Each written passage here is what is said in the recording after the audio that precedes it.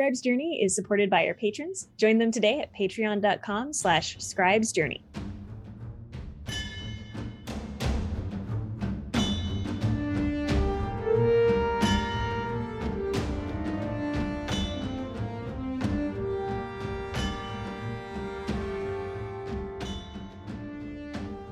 Welcome to Scribe's Journey, where stories begin. I'm LJ Stanton, the pedantic scribe, and I'm joined today by TR Elby, the Oddball scribe.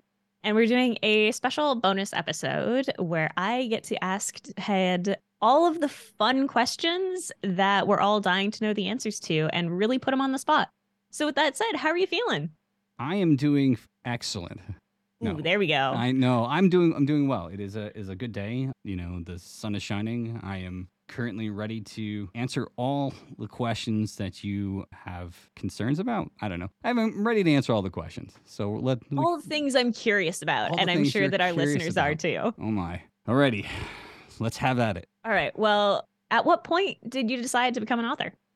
I could say it was a few years ago when I was inspired to write by my son, but in reality, I've kind of always wanted to do some sort of writing.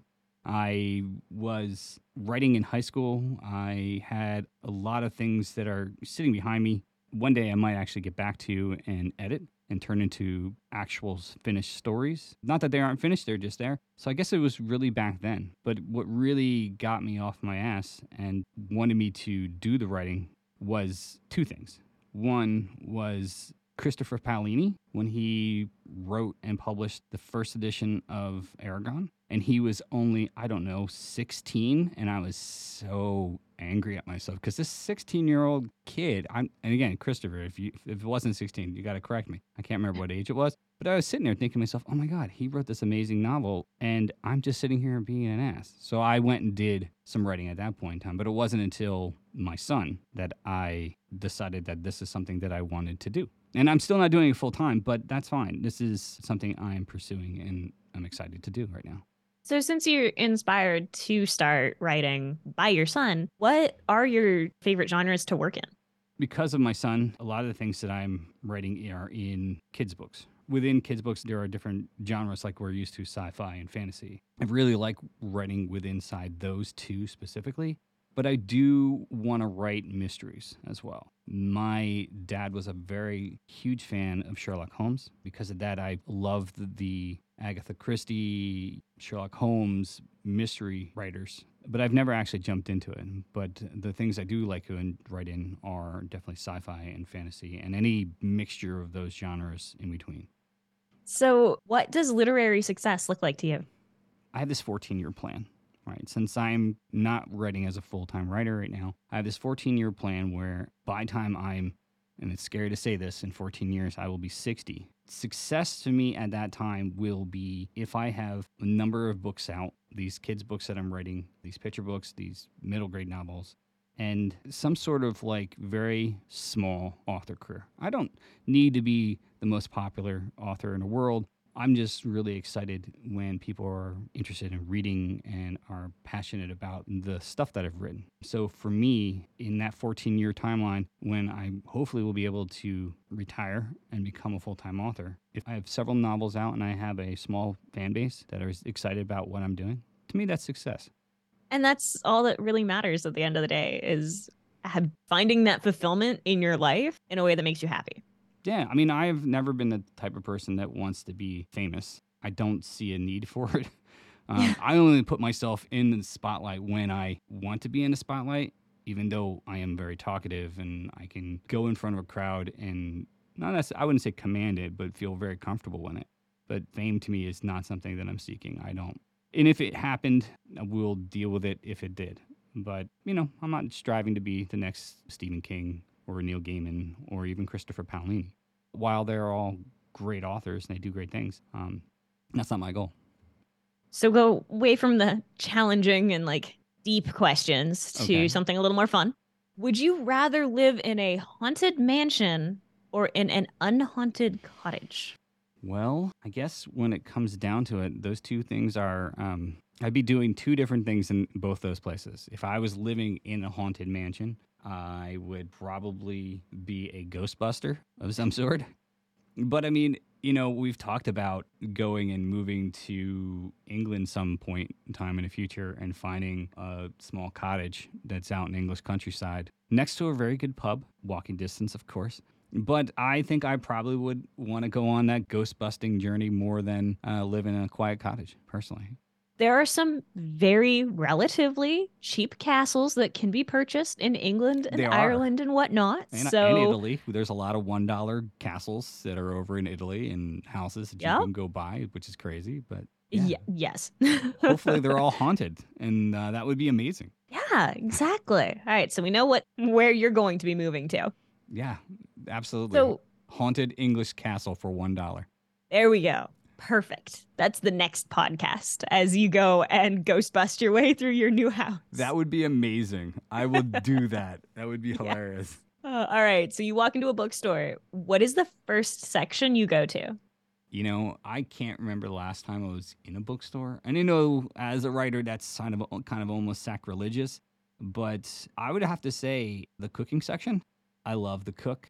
I don't get a chance to cook that often, but I love looking at new recipes and seeing what are out there and where I can be inspired to cook something brand new, maybe something within an Indian recipe or whatnot. So I would go to the cookbook session because, I'm kind of hungry. Not all the time. That would be crazy. Yeah, that is not the answer I expected, and I find that really cool.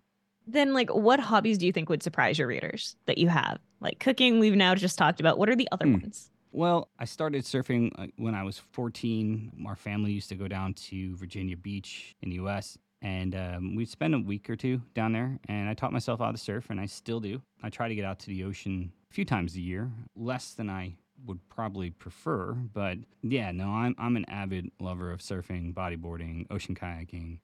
It is my zen place, and it's when I'm there, it just takes all stress and just rips it off my back and washes it away in the current and the tide.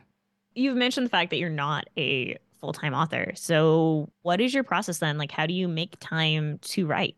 Well, I tell everybody that I have a very limited period of time between 10 p.m. and midnight to do all of my authoring and writing. But in reality, I'm horrible at writing at midnight and 10 p.m. After a certain period of time in a day, I just cannot focus. So a lot of the time that I spend writing is just when I can find time during the day, lunchtime. Or if I have 30 minutes to review something, I will take it and try to do as much as I can. And I do that for all the things with writing, with editing, and the creative stuff because I'm much better during the day than I am during the night. So I kind of take the time when I can squeeze it in, which is probably why a lot of this stuff takes so long to do because I can't just focus on it for hours and hours a day, unfortunately. But that's, like I said before, the 14-year goal. One day I will be able to get there and just do it. But by that time, my wife will be like, let's go traveling the world. And I'm like, well, can I bring my laptop so I can write? Yeah. So hopefully. The answer hopefully will be yes. hopefully it'll be yes. I'll be sitting in whatever place she wants me to drag me up a mountain somewhere and cracking open my laptop and trying to write there, which isn't also the best situation for me either. Way too distracting. So, have any of your characters become bigger than you anticipated? Whether it's, a greater role in your story, or because I know you write some rather tiny statured characters, if any of them got literally bigger than you expected. Yeah, they definitely did because the story and the universe that I'm working in currently for the steampunk universe, and I may have said this on the podcast before, I talk about it often, but it started out as a bedtime story. The characters were just a silly story about a dragon and mouse, and they were going on a picnic and they were flying around, and that was it. But this whole universe that I'm writing in now kind of expanded from just that story. And even the original story wasn't steampunk. It had no other flavor other than a mouse talking to a dragon. But no, it's totally went from a simple, small idea into something that has just kind of taken a life of its own. Unexpectedly, too. Where do you get your ideas from generally? Are you able to just kind of think up an idea and run with it? Or do you find inspiration in any particular media? I know we talked about this on a previous podcast, and if you haven't listened to that podcast, you should go listen to it. I'm not going to tell you which one. You should just go through all the podcast episodes and find it. But regardless of that, a lot of my ideas just kind of come from random things. The inspiration over the last several years have been things that have affected my son. You know, we were at the lunch table and he was at an age where he just didn't want to eat anything. And he was like, Dad, tell me a story. And I came up with this random story about this creature that ate everything in its path. And it turned into like a fairy tale type thing. Ideas just come randomly to me. I rarely sit down and start trying to think of, oh, hey, all right, let's think of a brand new idea. Most of the time, it's something that I'm seeing in real life or I've read somewhere, and then I think, oh, well, you know, what if we take it and spin it this way? And the ideas just kind of pop in my head when they are there. I don't have any magical process around it. It just happens. Happens. Yeah, it just happens. There's no secret sauce to it. I think even like Neil Gaiman said something. I remember taking one of his master classes and he's talking about coming up with ideas. It's the inspiration, if I remember correctly, that just randomly comes to him that spawns these things. And I'm not saying that I'm like Neil Gaiman. I'm in nowhere near his stature or expertise in this subject, but I do get my ideas from random spots and random things that just happen to me. And then I have to kind of remember it, you know. Yeah, that's the challenge. I kind of jot it down in like in a notepad thing in my phone and come back to it. And then hopefully remember that I actually jot it down. Would you and your main character get along? Especially given that you've written I think one of your main characters is a mouse. Yeah, I mean, I kind of think and hope he would. I loosely based him off of my dad. I had a good relationship with my dad, and I think we would. You know, I would probably take him to some sort of market and then have him go steal cheese. I don't know. I think that would be hilarious, you know, have him running through a market and stealing wheels of cheese. So we would totally get along, I think. And then we Sounds like it. eat crackers and cheese all day. That's a really good option. Yeah. That sounds great. I mean, how big of a wheel would he steal though? Like, that's the question of the day. How could he get it out? He's a mouse. But it sounds like he's a highly intelligent mouse, and you mentioned some steampunk aspects to your story. So it would be an inventive caper, it sounds like. I hope so. And now I really want to go write a story about him as a child stealing cheese. I think that would be hilarious. Yeah, you should write that down. I should write that down. Where's the pencil? You mentioned that your character's name is Ichabod. Mm-hmm. Where do you get the names for your characters? How do you select them? Well, there's two different ways. If it's a more unusual name, but is actually a name used in the world, I'll try looking for names that haven't been used very often. Like Ichabod, you don't hear that. I mean, the only character I can think that has that name is Ichabod Crane from, I guess, the Sleepy Hollow fame. But a lot of times when I'm looking or creating character names, I end up going to Google Translate. There's a whole slew of languages there. I look for two specific words that if I have a character that is going to be, I didn't use this for Ichabod, but like I had a shady rabbit. So I went and looked up two words that kind of made his personality up and found the shortest versions, like 3 to 4 characters long in different languages. And I write them down, right? So if I did shady gangster, let's say, I write all those down in a list. And then I take the variations of those that are there from different languages and I kind of combine them into something that sounds a little bit like I can pronounce it, or it might be easy for kids phonetically. Because otherwise it gets like ginormous and it's like, you know, I don't want to have to try to pronounce that myself. So why would I put anybody else through that? I feel called out. No, you just need a pronunciation guide. You know, that's how I do it. I take it and I kind of combine things together. And then instead of trying to pronounce it in the language that it's from, I do it phonetically. Because I want to be able to pronounce it and be able to tell someone that this is how it's pronounced. And if it's especially if it's a kid's book, I want kids to be able to look at it and be like, oh, it's pronounced blah. But that's how I do it. Google Translate's my friend. That's fantastic. That's a really neat way to do it. You talked about trying to make sure these names are easy to say or read for kids. What are some of the other like unique challenges that you have since you are writing primarily for kids? So the biggest challenge was adapting to that type of style. Picture books I found very challenging because you're writing the overarching dialogue with very minimal descriptions in there. Because picture books themselves are only at maximum 1,000 words, And majority of the storytelling is done in the artwork. So you omit that from what you're writing. And I've had editors tell me this. Going from writing stories where I'm trying to be descriptive to relying on when I work with an artist that I can kind of say, hey, this is kind of what the scene looks like. Here's what I'm trying to come across, so that it then comes together as a book.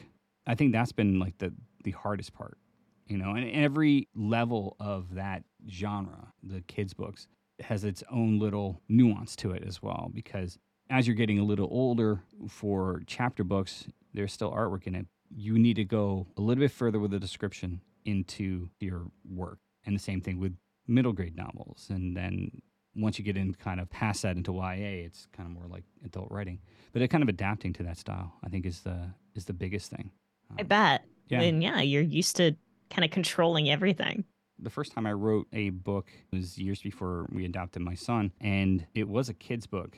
I remember sending it off to an editor, and this is where I kind of first came upon that advice. It's like you got to tone down the descriptive value in there. And I thought I had, but, even less and less, right? So it was interesting and hard to adapt to it because, again, as an adult, we're reading adult books. Still sounds weird. I hate saying that. Yeah. You're reading grown-up books. It's still not bad. It's okay. One way or another, you're reading that stuff. And so when you write, you're trying to give as much detail. But, it's kind of a really big switch to kind of go from thinking about that to going into, kids' book genre. Yeah, absolutely. For our very last question, you are the oddball scribe. What about you would people call weird? Jokingly, I would say all of me, but I have to actually think about this one. Cue the Jeopardy music. Do, do, do, do, do, do, do. See, there we go. Right there. Yeah. We have our answer. I think people just call me weird, to be honest with you. I'm very quirky, a relatively put together human being. For being called the oddball scribe, I guess my personality is more odd.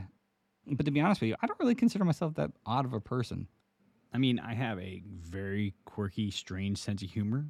And if that makes me odd, then okay, that's just me. And I'm okay with that. Well, thank you so much for sitting down with me today. I hope that everyone has enjoyed listening to it and getting to know our oddball scribe a little bit better. So from the three of us, thank you for joining us for this episode. Now go sharpen your quill and get back to writing.